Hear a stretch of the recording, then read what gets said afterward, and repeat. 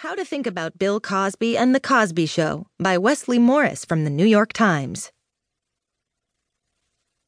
To the extent that America still has a collective cultural memory, it's comforting to have the happy stuff to hold on to.